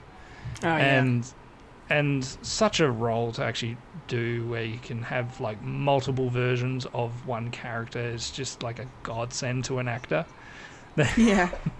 that you can actually like delve into. Like it's the same character, but tweaked ever so slightly, and you can definitely see the subtle differences between the He Who Remains as well as Kang the Conqueror as well, and post-credit scene as well. And yeah, I kind of like this one. I can definitely see like Marvel sort of testing the waters of different things. And some are good, some are bad, and some don't really make sense. Yeah, I don't know. I kind of like this one, and just having a cameo from Bill Murray as well, just playing Bill Murray. I mean, you get what you get. I don't know why I expected him to stick around longer, but yeah. That's why I think this is more of a Marvel special presentation than an actual movie. Yeah. In a weird way. That really makes a lot of sense, because it really does kind of feel like similar to like the Guardians Holiday Special, where, you know, it starts on nowhere, and then you've got, you know, almost not immediately, but almost immediately, Drax and Mantis going to Earth, and then the bulk of it takes place on Earth, right? You know, and then it is bookended by nowhere again. So, and it feels, because it's so different from what you're used to seeing. Like Ant-Man is Earth based. Like, even though Ant-Man deals with the quantum realm, you know, it's still Earth based. You know. And the villains are more the street level villains. So it is a huge kind of a fish out of water jump to make, to go from the last two to this one. So I like the fact that you've kind of reconciled it, as it feels more like a special presentation as opposed to a third Ant-Man film. I think reframing that, recontextualizing it in that way, that definitely helps it. So that's the thank you. Yeah, I'm going to try and go see it again this week, hopefully, and see if my opinion changes. Because it's not that I don't want to like it, I don't know, I think the writer in me came out and got angry. I don't know. Bit of a shock. Yeah. I don't know. Like, you are right. There are a lot of really fantastical scientific concepts that are explored in the movie, and they do those parts of it really well. I should give it that. And I absolutely loved what they did with trying not to spoil it, but Chekhov's ant farm. Yeah. Yeah, that was cool. I love that. Yeah. That was, and that's the reason why I do enjoy Rick and Morty and their sort of takes, as well as like Douglas Adams and all those sort of weird concepts that says, okay, let's do that then. Yeah. It just tickled me. It's like, yeah. And that third act is like, it's weird, bizarre, and I love it. Nice. Awesome. All right. Well, maybe I wrote the movie off too soon. Who knows? We'll see. It takes a while to look at stuff. Like, it does. I can definitely see like a lot of people like sort of stepping back as like, that's what we're really doing with MODOK. It's like, yeah. That's what we're doing. Yeah, that's what we're doing. Oh boy. Yes. Alright, well that might do it for our quickie review of Ant-Man and the Wasp: Quantumania. Yeah. I'm glad you had a different opinion to me. Yeah, the message you take from the movie, don't be a dick. Oh, I didn't like that moment. Anyway.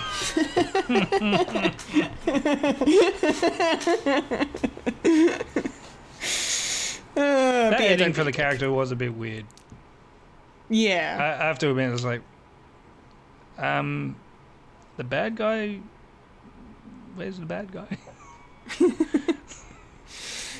Yeah. I don't think he's taken care of. No, I think he's still there, guys. You might want to do something about it. Anyway, it's fine. Go watch it. If you'll get something out of it regardless. If you're a Marvel fan. So, yeah. Cool. So that means now, of course, it's time for the moment. What? Oh. The segment. The section. The part. The place. Time? The spot. Okay. In the Drink show. up. That we like to call popcorn culture. yes, popcorn culture. It's popcorn culture time, which means we are here to discuss our thoughts on the latest episode of The Bad Batch, which is episode 9, The Crossing. Cool. Episode 9. Episode 9. Let's go through Folia's review and kind of expand from there. So, Folia says, this episode was good. No, it it had wasn't. a bit of heart. I disagree. No. You're just being a contrarian. This episode was good. Had a bit of heart to it following the exit of Echo. Omega isn't dealing with it well, and after the Marauder is stolen, it's plain to see that she doesn't like change. I'm disliking Sid more and more after the way she abruptly ends an SOS call from the Batch. It's so clear that she's just using the team for her own benefit. I have a feeling the Batch will be finding their own way back, and they might actually find the Marauder and the Thief. I have some thoughts on the Thief, but I don't think my theory is correct. My gut says it's Ezra from Rebels. Ooh. But I think it might just be a random character we will meet in episode 10. Lastly, I did enjoy seeing Tech and Omega build on their relationship. The D&M conversation they had showed us that everyone processes emotions differently. Well said, Folia. Very well said. Cool. So maybe we'll just kind of unpack. I'll give my overall thoughts, and then I'll go to you, Mike, for your overall thoughts, and then we'll just kind of maybe use Folia's thing as a guide. Yes, go. Yeah, I'll just say Ezra, it wouldn't be Ezra because he's not born yet. Oh, this is too early for Ezra. Yeah. Okay. He's either not born yet or he's just a little baby. Little baby. Little baby Ezra. Little baby Ezra. So, Rebels takes place after Return of the Jedi, is that right? No, it takes place before New Hope. Because it's about the building of the Rebel Alliance. Oh, so it's around in that. So area. it's slightly after Bad Batch. Because Bad Batch is obviously the immediate aftermath of Order 66. So yeah. So you're saying that Rebels kind of takes place closer to like the Rogue One end of things. Yeah. Okay. Thank you for clearing that up. Except for this new Ahsoka series will take place after Return of the Jedi. Rebels. So it would be after. Yeah. Because they do like a time jump at the end of the last episode of after Return of the Jedi. So roughly where Mandalorian is. Yes. The Ahsoka. Yes. Yeah. Time. Nice. Thank you. Time. Thank you for context. I appreciate that very much. Yeah, I agree with Folia. This was a good episode. I actually really liked it. I was concerned with certain parts of it, but not as much as usual. I thought this was like a nice, it's not even really, I wouldn't even want to call this a filler episode or a bottle episode, because the plot of the show is kind of, front and center. Like, it may not be, like, for me it feels like the A plot is sort of just the framework of the B plot. Like, the B plot was where it was at, the stuff with Omega and Tech, and just Omega's general, well-being, and how she's feeling. That I really liked how that kind of took center stage in this one. So that was really, really awesome. But yeah, just, I suppose my only criticism would be, the fact that, they've been sent on another mission by Sid, and that's gone haywire. Like, that just seems to start to be, like, that's the basic mission statement of it.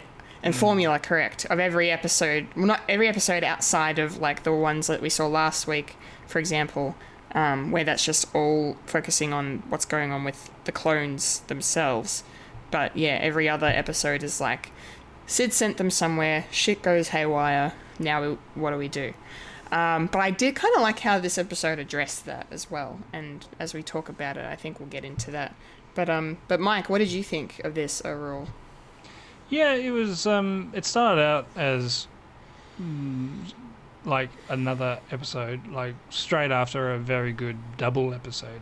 And spoiler alert: this is like a two-parter episode, first part of a two-parter. And yeah, definitely. It was definitely leading towards like something is like, okay, we'll probably have to bear this episode until we get to the next one. But no, it actually was a good epilogue for the previous episode with the whatchamacallit, the separation of family and how each of the members of the Bad Batch are sort of taking it. And you can definitely see there's a different vibe that they've had, and they're a bit more bickery, and there's something a bit off.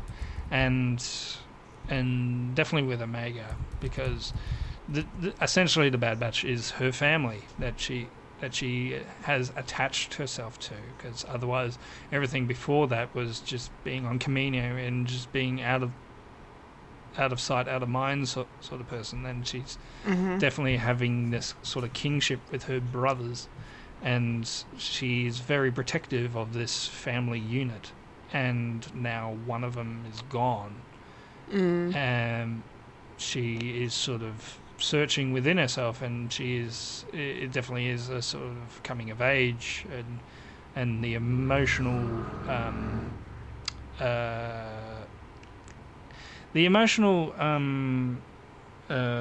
maturity that she's slowly trying to teach herself is sort of getting there. So it will be it would have been an episode that was like really stupid, of just the characters are sad because one member is gone, but they sort of delved right into it, and how they are vocalizing their sort of they're pretty much in a grief within each other, especially with Tech, who's more analytical and more unabashedly non-emotional.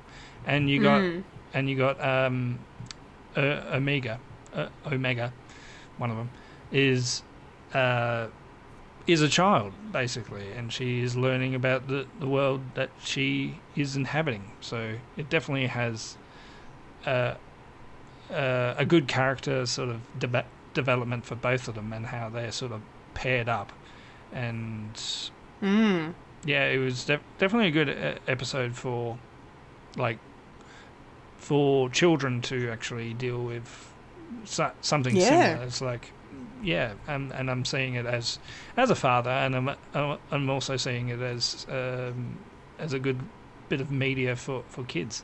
So for sure, I definitely there are episodes within the second season that are like, yeah, it's okay, it's a bit of fun, but this one being more emotionally mature than most, it's definitely going to be up there with a rewatch. It's like, this is the sort of cards that they're sort of dealing with, and then it leads up to next week.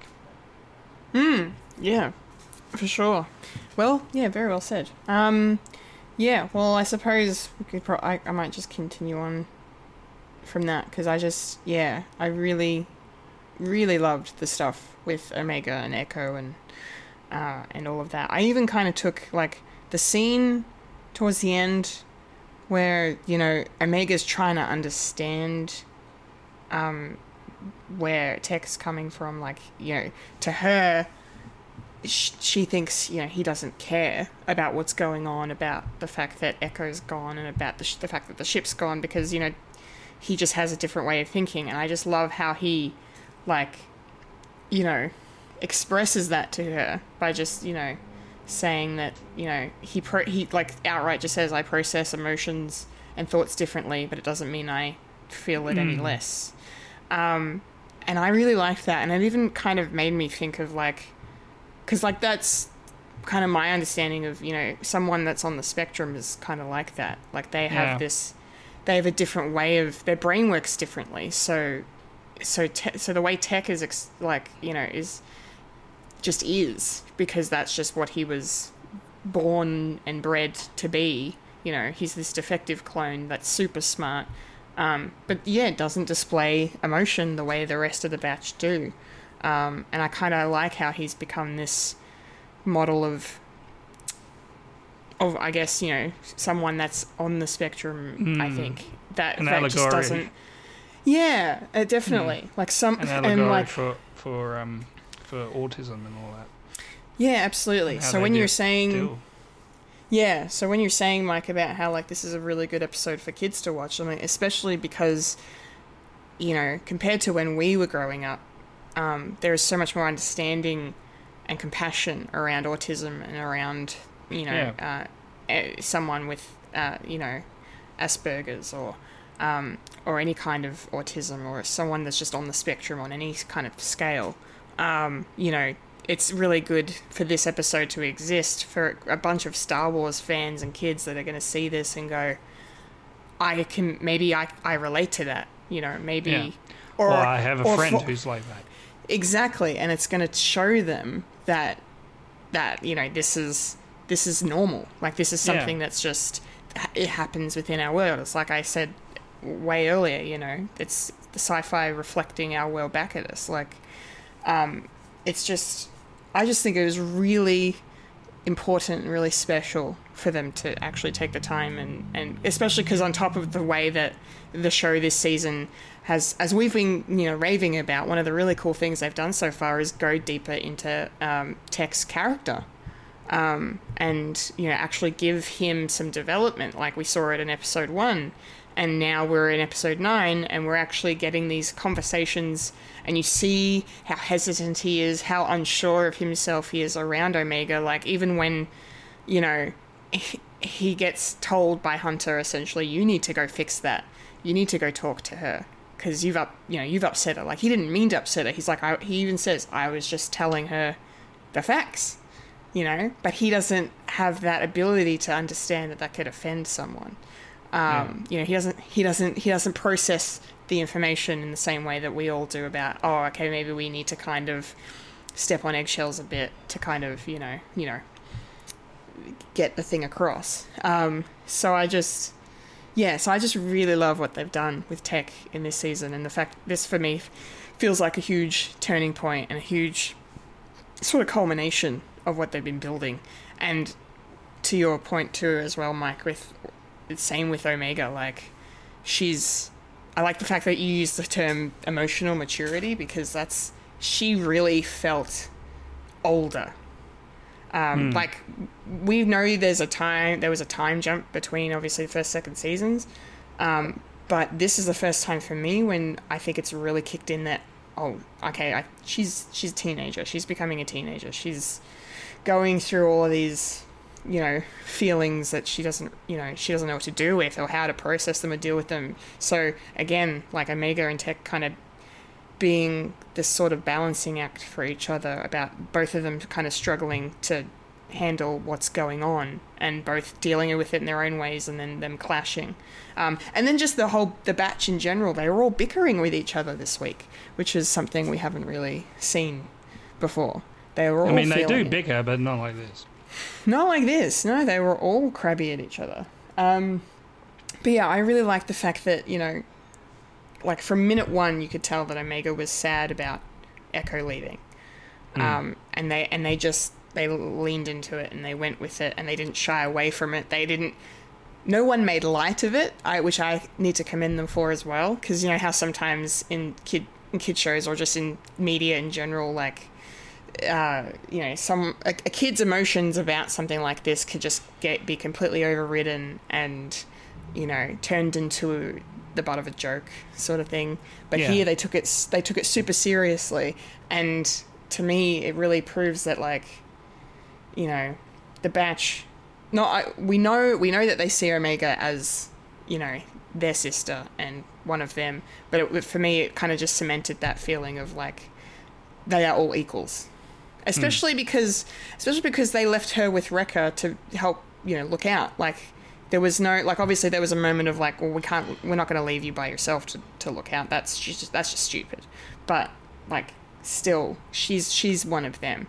But even though in those scenes of like when Omega's, you know, they end up getting her to try and mine the Ipsium out of the rock, and she's, you know, she gets a bit moody. She's a bit like, you guys don't, you know, believe I can do this sort of thing, or you're telling me what to do. I know what I'm doing, but that's because of how she's feeling about Echo. So it's just, this whole episode, the way they kind of explored all of these feelings and emotions and these sci-fi characters dealing with them, it was just awesome.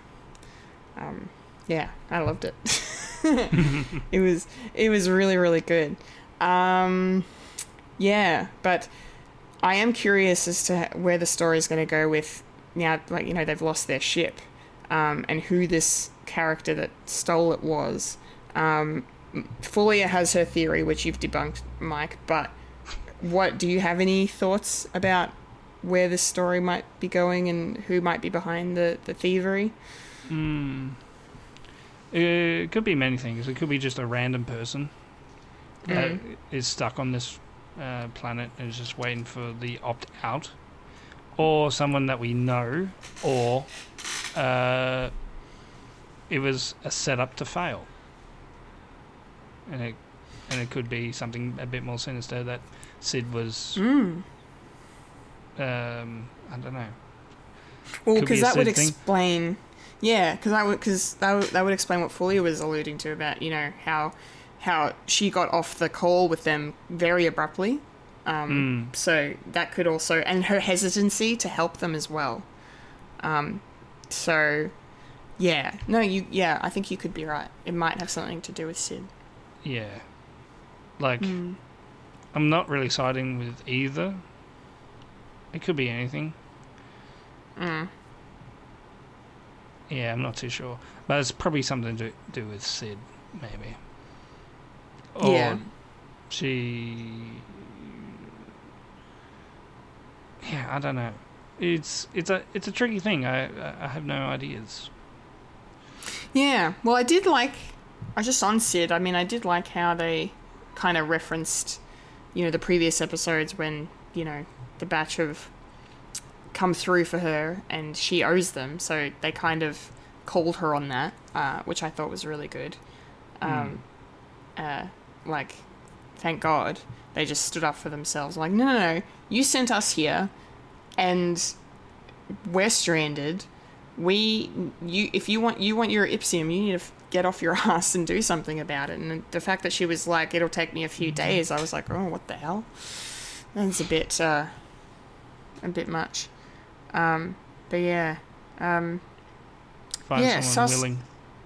Yes, sus happenings with Sid. But the other cool thing about the development in this episode of the characters was the fact that, like, you know, not only did Tech come around to Omega's way of thinking in terms of expressing your emotions, and acknowledging that that's an okay thing to do, we also had Omega come around to Tech's way of thinking of, well, there's no point in getting emotional out of all this, because that's where, like, the whole soldier mentality comes in. Like, he even says at one point that's what soldiers do. We move on. We don't get bogged down in all the loss, because if you do that, just like in the real world, if you do that, you're not going to function. You're not going to be able to live at all. Time and a place. So I really like the fact that he taught Omega that. So by the end of the episode, when they're kind of stranded in this abandoned place, that basically they're just, you know, Omega's just like, you know, well, they're like, what are we going to do? We don't have enough rations to last us. And then, and then Omega just mimics Tech's line and just says, we'll figure it out just like we always do. So again, I thought that was really nice. This episode was really well written. And I also got to say I liked the fact of the episode's set up, like I talked before about how we're getting these similar setups. I liked kind of how it misdirected in a way of like, because, they go on about how this Ipsium mineral is like highly explosive, and that obviously, Chekhov's gun, that's going to go off at some point, but how that's going to go off, we don't know. But I kind of thought, okay, that's going to be the episode. It's going to be trying to get in the struggle to actually get this. But the fact that they were able to not easily extract it, but like, because you could feel the tension in the room as they were trying to do it. But when they did it, and I was like, oh, they've got it. Oh, and now they're outside.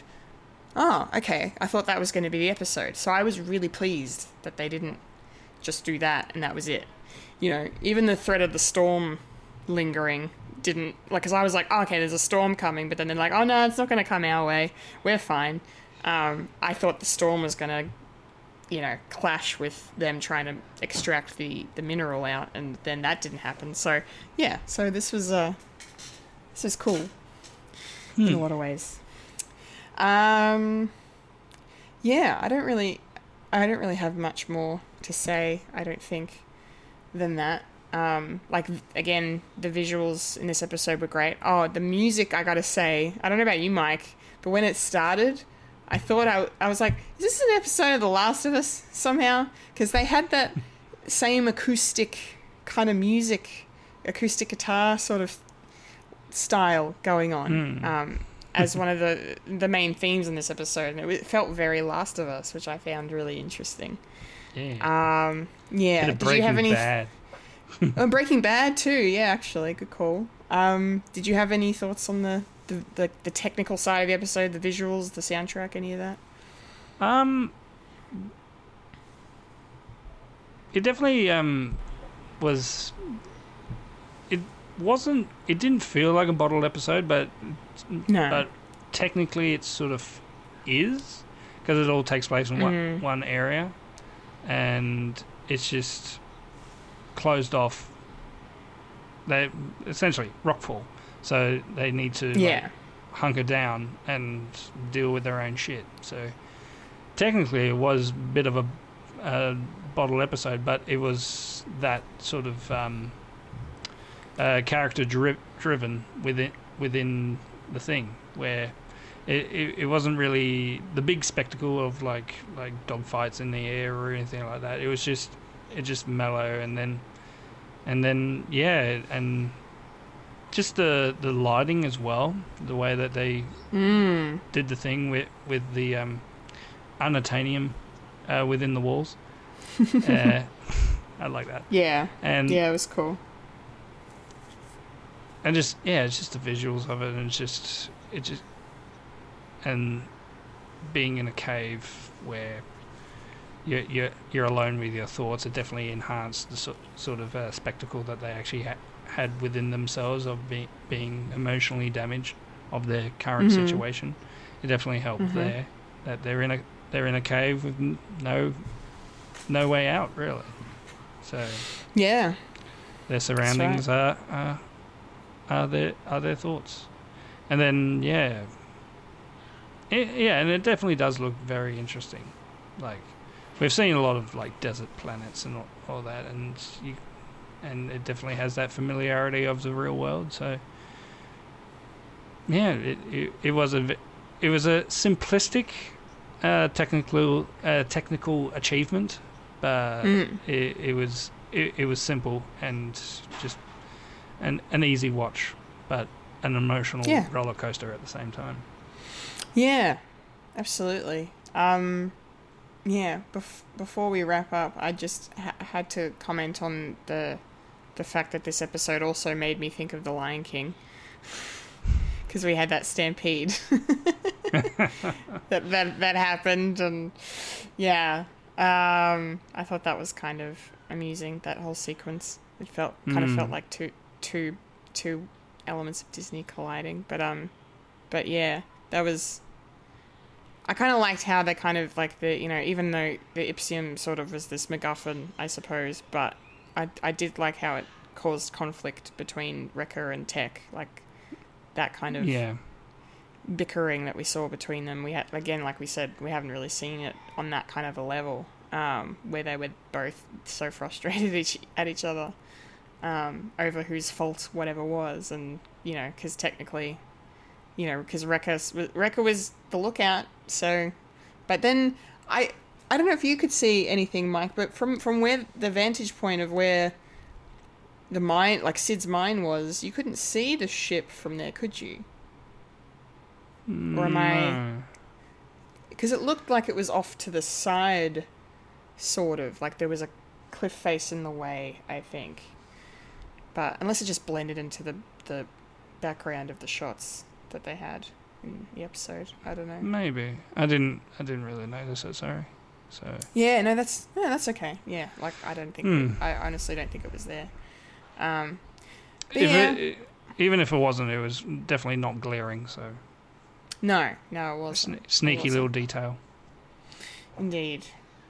All right, well, I don't really have a whole lot left to say. Is there anything you want to touch on before we wrap up?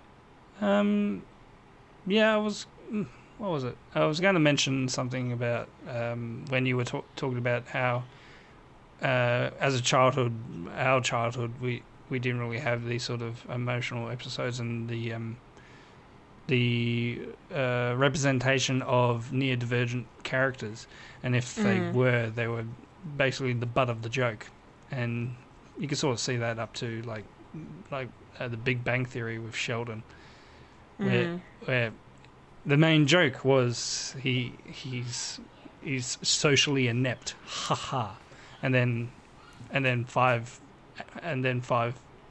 years later, yeah, that was kind of a dick move. We need to do better. Yeah.